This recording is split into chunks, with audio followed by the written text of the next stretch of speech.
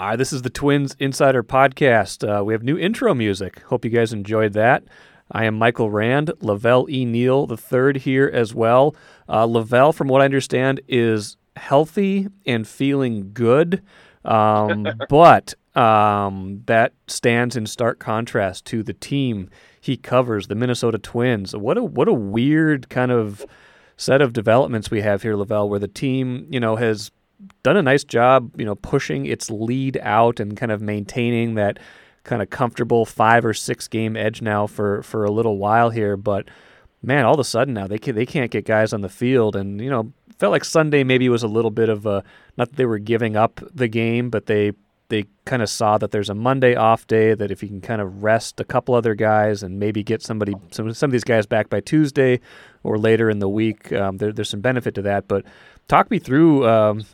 Man, just the the litany of not only injuries but the Pineda suspension. Like, what's the mood, and how soon could we reasonably expect to see some of these guys back on the field?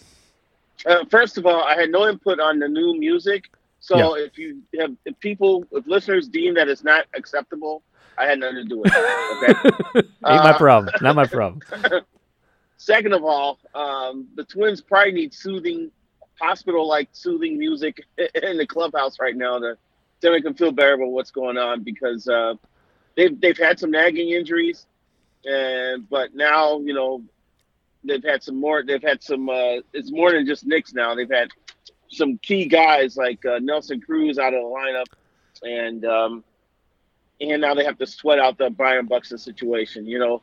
And every team deals with injuries, but it seems like some things have come to a head here the last few days. It's funny because my colleague Patrick Royce was at the ballpark 5 days ago, and he asked Rocco, "Do you think you have enough outfielders?" And he's like, "Oh yeah, I think we got people on the roster that can fill in for this and fill in for that. I think we're in a good spot. We have all the players we need." Yeah. Well, that was before. That was before Max Kepler has got the ball off his knee and then has like the sore chest area. Right. That was before we found out that Buxton's got to go to California to see a specialist. You wake up Sunday morning and find out they traded for Ryan Lamar. Yeah, Jay Cave's got the groin too, right? So that's another thing. Yeah, that was before Jay Cave came down with the mild groin muscle strain. Yeah. And then you find out that Ryan Lamar is in the clubhouse. Right. Like, what the heck's going on here? And as soon as the Lamar move was announced, my initial reaction was like, something must be wrong with. I thought it was Kepler because he left the game early on Saturday. And he's been playing with a sore knee. That knee that he banged into the wall in Anaheim has flared up on him occasionally. And so when he fouled the ball off that knee on Saturday, I was like, that's not good. No. So I didn't even know he's been dealing with an upper chest problem. Sure. So, and the fact that Buxton's going to see a specialist is the most concerning issue. Yeah. And Dr. Neal is pretty much he's the surgeon of the stars.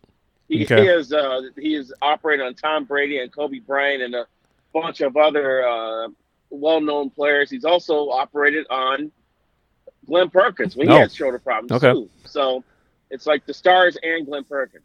Oh man, I hope Perk is not listening to this. Actually, I'm gonna add him on when we promote this and make sure he's listening to that, because he's gonna come. He's gonna kill me in the press. He's gonna come get you. Yeah, he's gonna come for you. He better not come. Hopefully, he's not coming for me. I did not. Perk. That was definitely Velle. I had nothing to do with that. So, okay. So this Buxton thing, to me, it's like this is the seminal moment here that we're headed with Byron. That either the LA Trash is going to say, this is normal stuff. You're being put on a plan that you'll be ready in 10 days. Right. Or he's going to say, surgery is the best way to deal with this. So we're going to shut you down for the rest of the year. And that's going to be a huge blow to the Twins, because I give the Twins credit. They played well without Buxton during the stretch. Yep. Earlier in the season when Buxton was out, they did not play well. Right. They have figured out how to battle on without him. Sure. And getting him back for the postseason was going to be a big deal, because things just go to another level when he's on the field and at the plate. They do. Yeah. No, absolutely. But knowing that he will not, the possibility of knowing that he will not be with them the rest of the season must be disturbing and unsettling for people over there. So, and then you've got other injuries. I get a Cruz in his wrist. Yep. tweak on Friday. A-Ray Andrianza has been sick all week. This goes back to Detroit, actually. It's been longer than a week because he was sick in Detroit when he played in right field during that game that Martin Perez started, Right. and gave up 7 runs in like the second or third inning. Yep. And A-Ray looked like he was, not a living dead in right field. Right. And looked like a zombie going after fly balls. Who else am I missing? I mean, no, Marwin Gonzalez still out.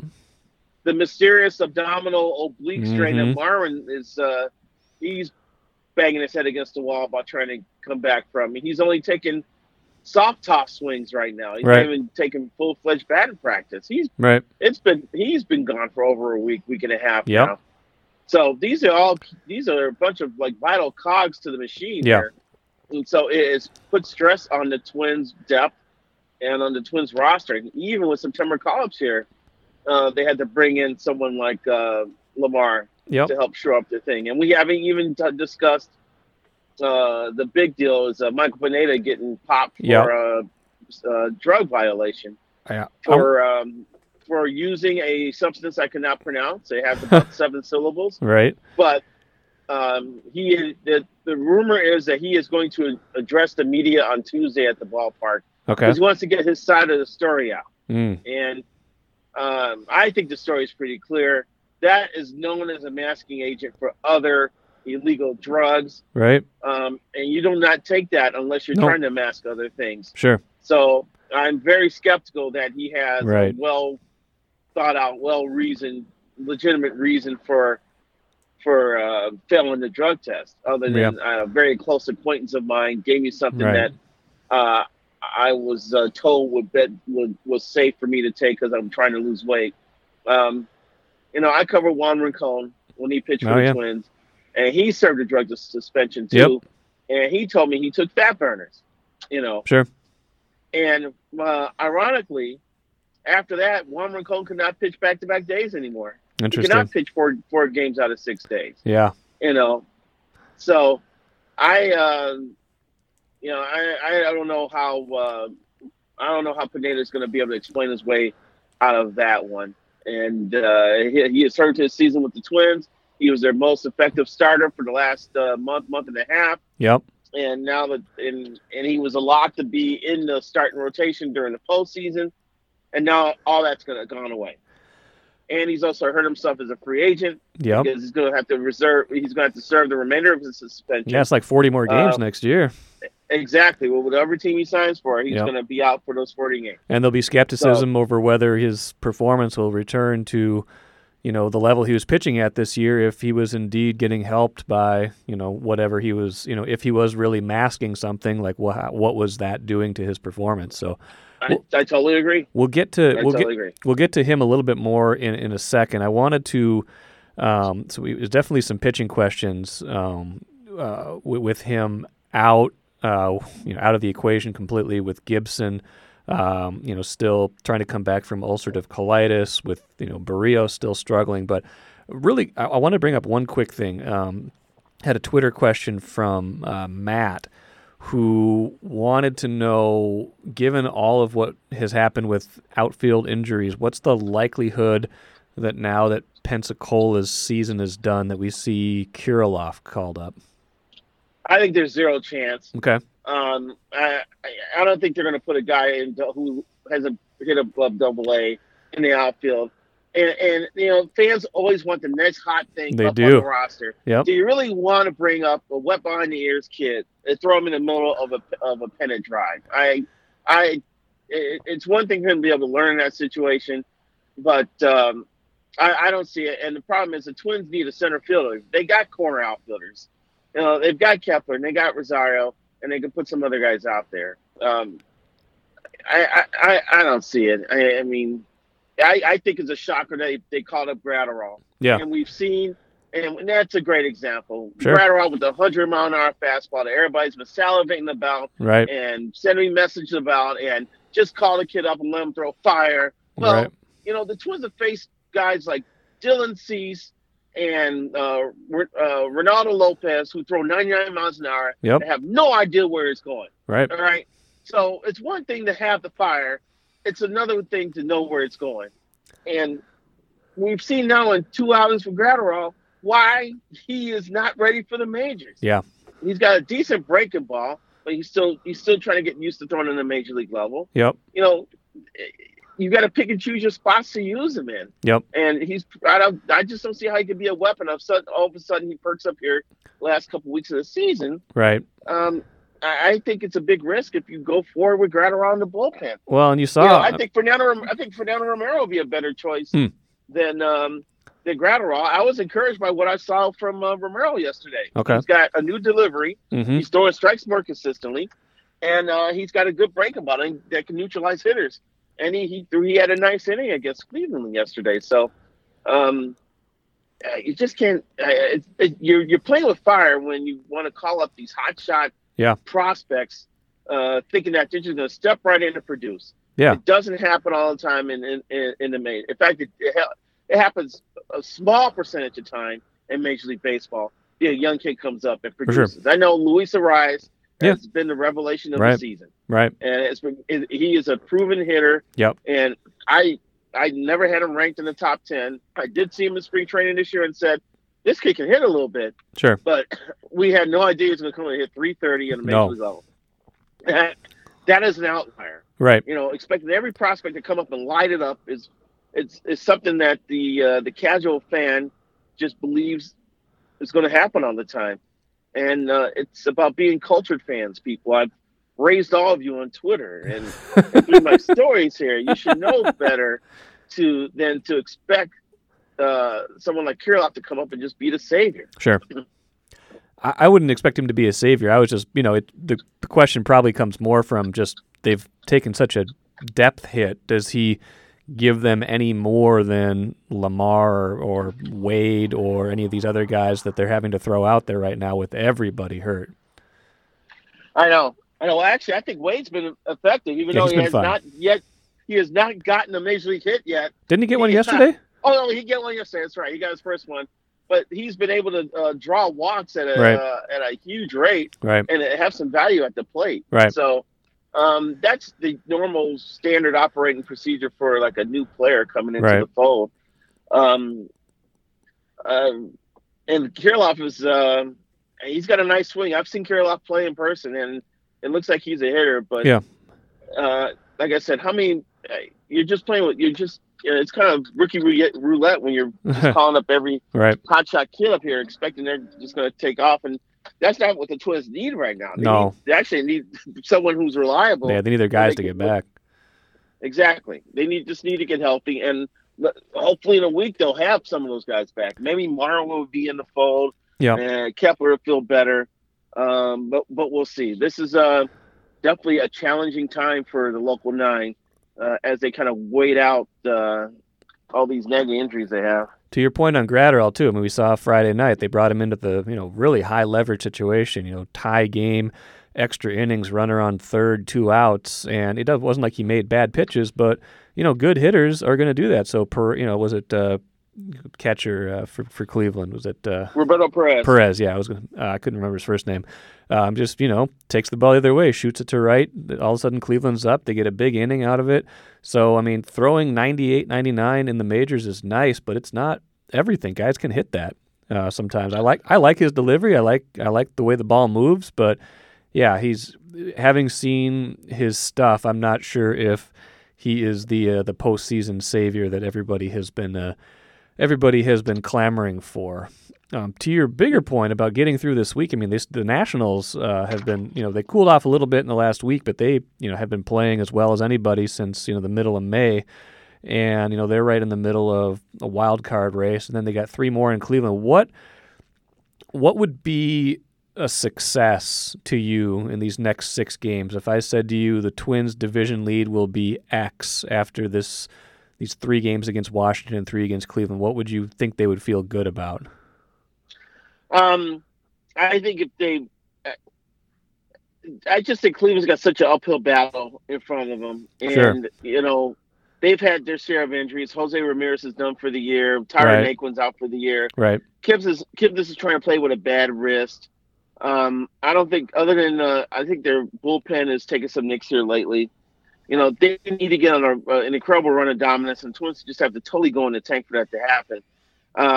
Getting swept by Washington would be a red flag. Yeah. That would definitely help Cleveland. If the Twins could just win one game and escape 1 out of 3 and just move forward with the Detroits and Kansas Cities of their schedule, they'll be better off that way. 2 out of 3 would be absolutely huge. Yeah. So Cleveland came into town this weekend, really needing the sweep to make things interesting. And basically they gained 1 game. So what's the lead now? 5.5 5.5, yeah. Yeah, with about 20-something to play, 18 to play. Yeah, 18 like or so to play, 19 for the Twins, I think. They've got, these 6 more against Washington and Cleveland, then I think 13 against Detroit and Kansas City to end the year, right? Or they got 1 more against Chicago, too. I can't remember, but it's all division. If the Twins play around 500 ball, Cleveland still has to play at an incredible rate to run them down here. Yeah, we said that a long time ago, though, and then Cleveland caught up to them. Yeah, it took a span of 2 months though for it to happen. It was like a slow. It was like one of those torturous water torture drips that that the fans were subjected to during that time. But and Cleveland's done that. They always have a stretch every year where they play out of their minds, and they pretty much blew their wad during that stretch here, and I think they're in a tough spot here. Twins win 1 game. You're like, all right, we're just grinding through it now, waiting for our guys to get healthy. 2 out of 3 would be awesome. Yeah. So we'll see. Anibal Sanchez Tuesday, Steven Strasburg Wednesday, and Patrick Corbin Thursday, I believe. So quality entertainment on the mound against the Twins. This team has shown it can hit good pitching. Yeah. But that's when Nelson Cruz is in the lineup. That's when Max Kepler is in the lineup. If those guys can come back, so if those guys come back, then it's gonna be a tough chore. If they have to start Ryan Lamar or Ian Miller or Lamonte Wade, during this stretch, it's going to be a challenge. So, and that's another reason why you don't want to throw Alex Kiriloff into this mess, because you already got inexperienced or young guys or guys who have spent the most of the season in the minors. Yeah.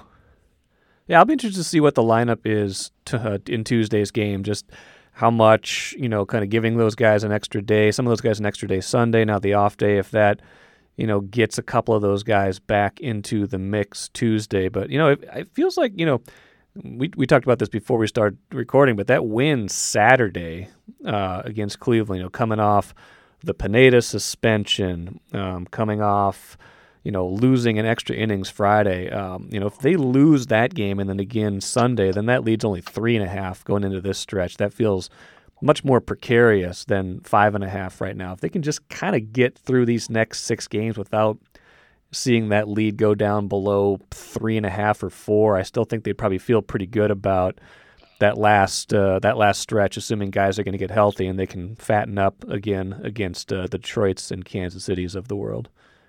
Yeah, to me, the key is that the bullpen, which has pitched much better of late, to continue doing this job, and the starting rotation has to step up here. Who was willing to step up to the challenge of trying to make up for the loss of Pineda, and the other starting rotation members have to follow suit here. The Twins can't start having to cover 9, 12 outs a game from their bullpen again. These starters have to get through at least 6. I think Kyle Gibson's start on Thursday is massive. Yeah. Not just for the moment, because it may be the determining game of the series, who wins the 3-game series, but as to how reliable he can be down the stretch. Sure. He just had a baby, he's a new father, but this ulcerative colitis thing has been disturbing. And listening to him, I wish I could show you the transcript. He pretty much walked up to us in Detroit and started talking about what he's been going through here. And it was pretty gross. Sure. Having to wake up multiple times a day. He's got, a night not being able to sleep. You don't realize it when you're around a guy every day, but I went over to say hello to Ron Gardenhire during the Detroit series. He's like, my God, what's wrong with Gibby? He looks skinny as ever, And sure. I was thinking, I guess he is kind of skinny. And then all of a sudden you find out that he's lost weight because he's got this deal going on internally, because his stuff is too good for him not to be effective. And this kind of explains some of the reasons why he's probably looked a little, while fans have been frustrated with him, with his pitching this year, but now we have an idea of what's been going on with him. And if he can come back Thursday and a little more strength, maybe he could be the Gibson we thought he could be down the stretch. Well, that leads into my last question, and we'll let you run. There's actually another Twitter question, basically kind of asking, this kind of dovetails into our Gibson discussion, but given Pineda, out, we kind of penciled him into, either game 1 or game 2 of a playoff series with the way he'd been pitching lately. Game 3 at the worst, maybe behind Barrios and Odorizzi. What's the postseason pitching pecking order at this point? JDS wants to know, like, where, how would you stack up the rotation? Do you carry more bullpen guys without Pineda? How do you think they'll do this? Pitcher staffs have 11 pitchers and 14 position players, and you probably go to a 4-man rotation and have 7 relievers. So without Pineda, the 4-man rotation is pretty much set. You'll have Odorizzi, you'll have Barrios, you'll have Martin Perez, and then you'll have why am I Gibson spacing out on and Kyle Gibson. Those would be your 4. Yeah, I know. Those would be your 4. Okay. The only way I think you go 3 is if you have a Zach Greinke, Justin Verlander, and Randy Johnson in your rotation, right? like the Astros do. Yeah, exactly. So you probably go with those 4. The bullpen, we didn't even mention Sam Dyson and his lingering shoulder issue, because it should be the first 5 of that bullpen should be a lock. It should be Rogers, Romo, Dyson, May, and Duffy. And those last 2 gentlemen have stepped up immensely here in the last 3 weeks. Yeah, they've been great lately. So then you could pick and choose who you want for the last 2 guys on that staff. Right. So, but now you have to figure out Dyson. You have to figure out Gibson. You have to wait for the Buxton news to come through. You have to figure out if Kepler's healthy. You have to figure out when Marwin's coming back. You have to figure out when Cruz is coming back. How many guys is that? 6? That's so many. We didn't even talk. Is Romo really okay? I know he tweaked his leg a little bit the other day. Apparently, he's got a knee deal that goes back years. Okay. And he wears a brace in that knee. Okay. And he tweaks it every now and then, and it's fine. Okay. So all right. That's what happened when he hobbled off the field on Saturday. So there's at least 6 guys. I feel like I'm missing some other people. Adrian's, I don't think I mentioned. That's 7, I believe. That's everybody. So Everybody's that is more than a fourth. That's about 30% of the roster. Yeah. That you've got health questions on going forward. So we need the hyperbaric chambers. We need oxygen tents. We need all the medicine the Twins could come up with here to get these guys healthy and back in the lineup. Well, we'll see how they're able to plow through this week. This isn't quite over yet. I think fans will feel a lot better once this week is over if they've been able to win a few games and kind of hold serve or close to it. But but we'll see. We'll see how they're able to do it. Good stuff, man. Enjoy the rest of the day, and I hope you listen and that you approve of the bumper music that I've provided. Can't wait to listen. All right, man. See ya.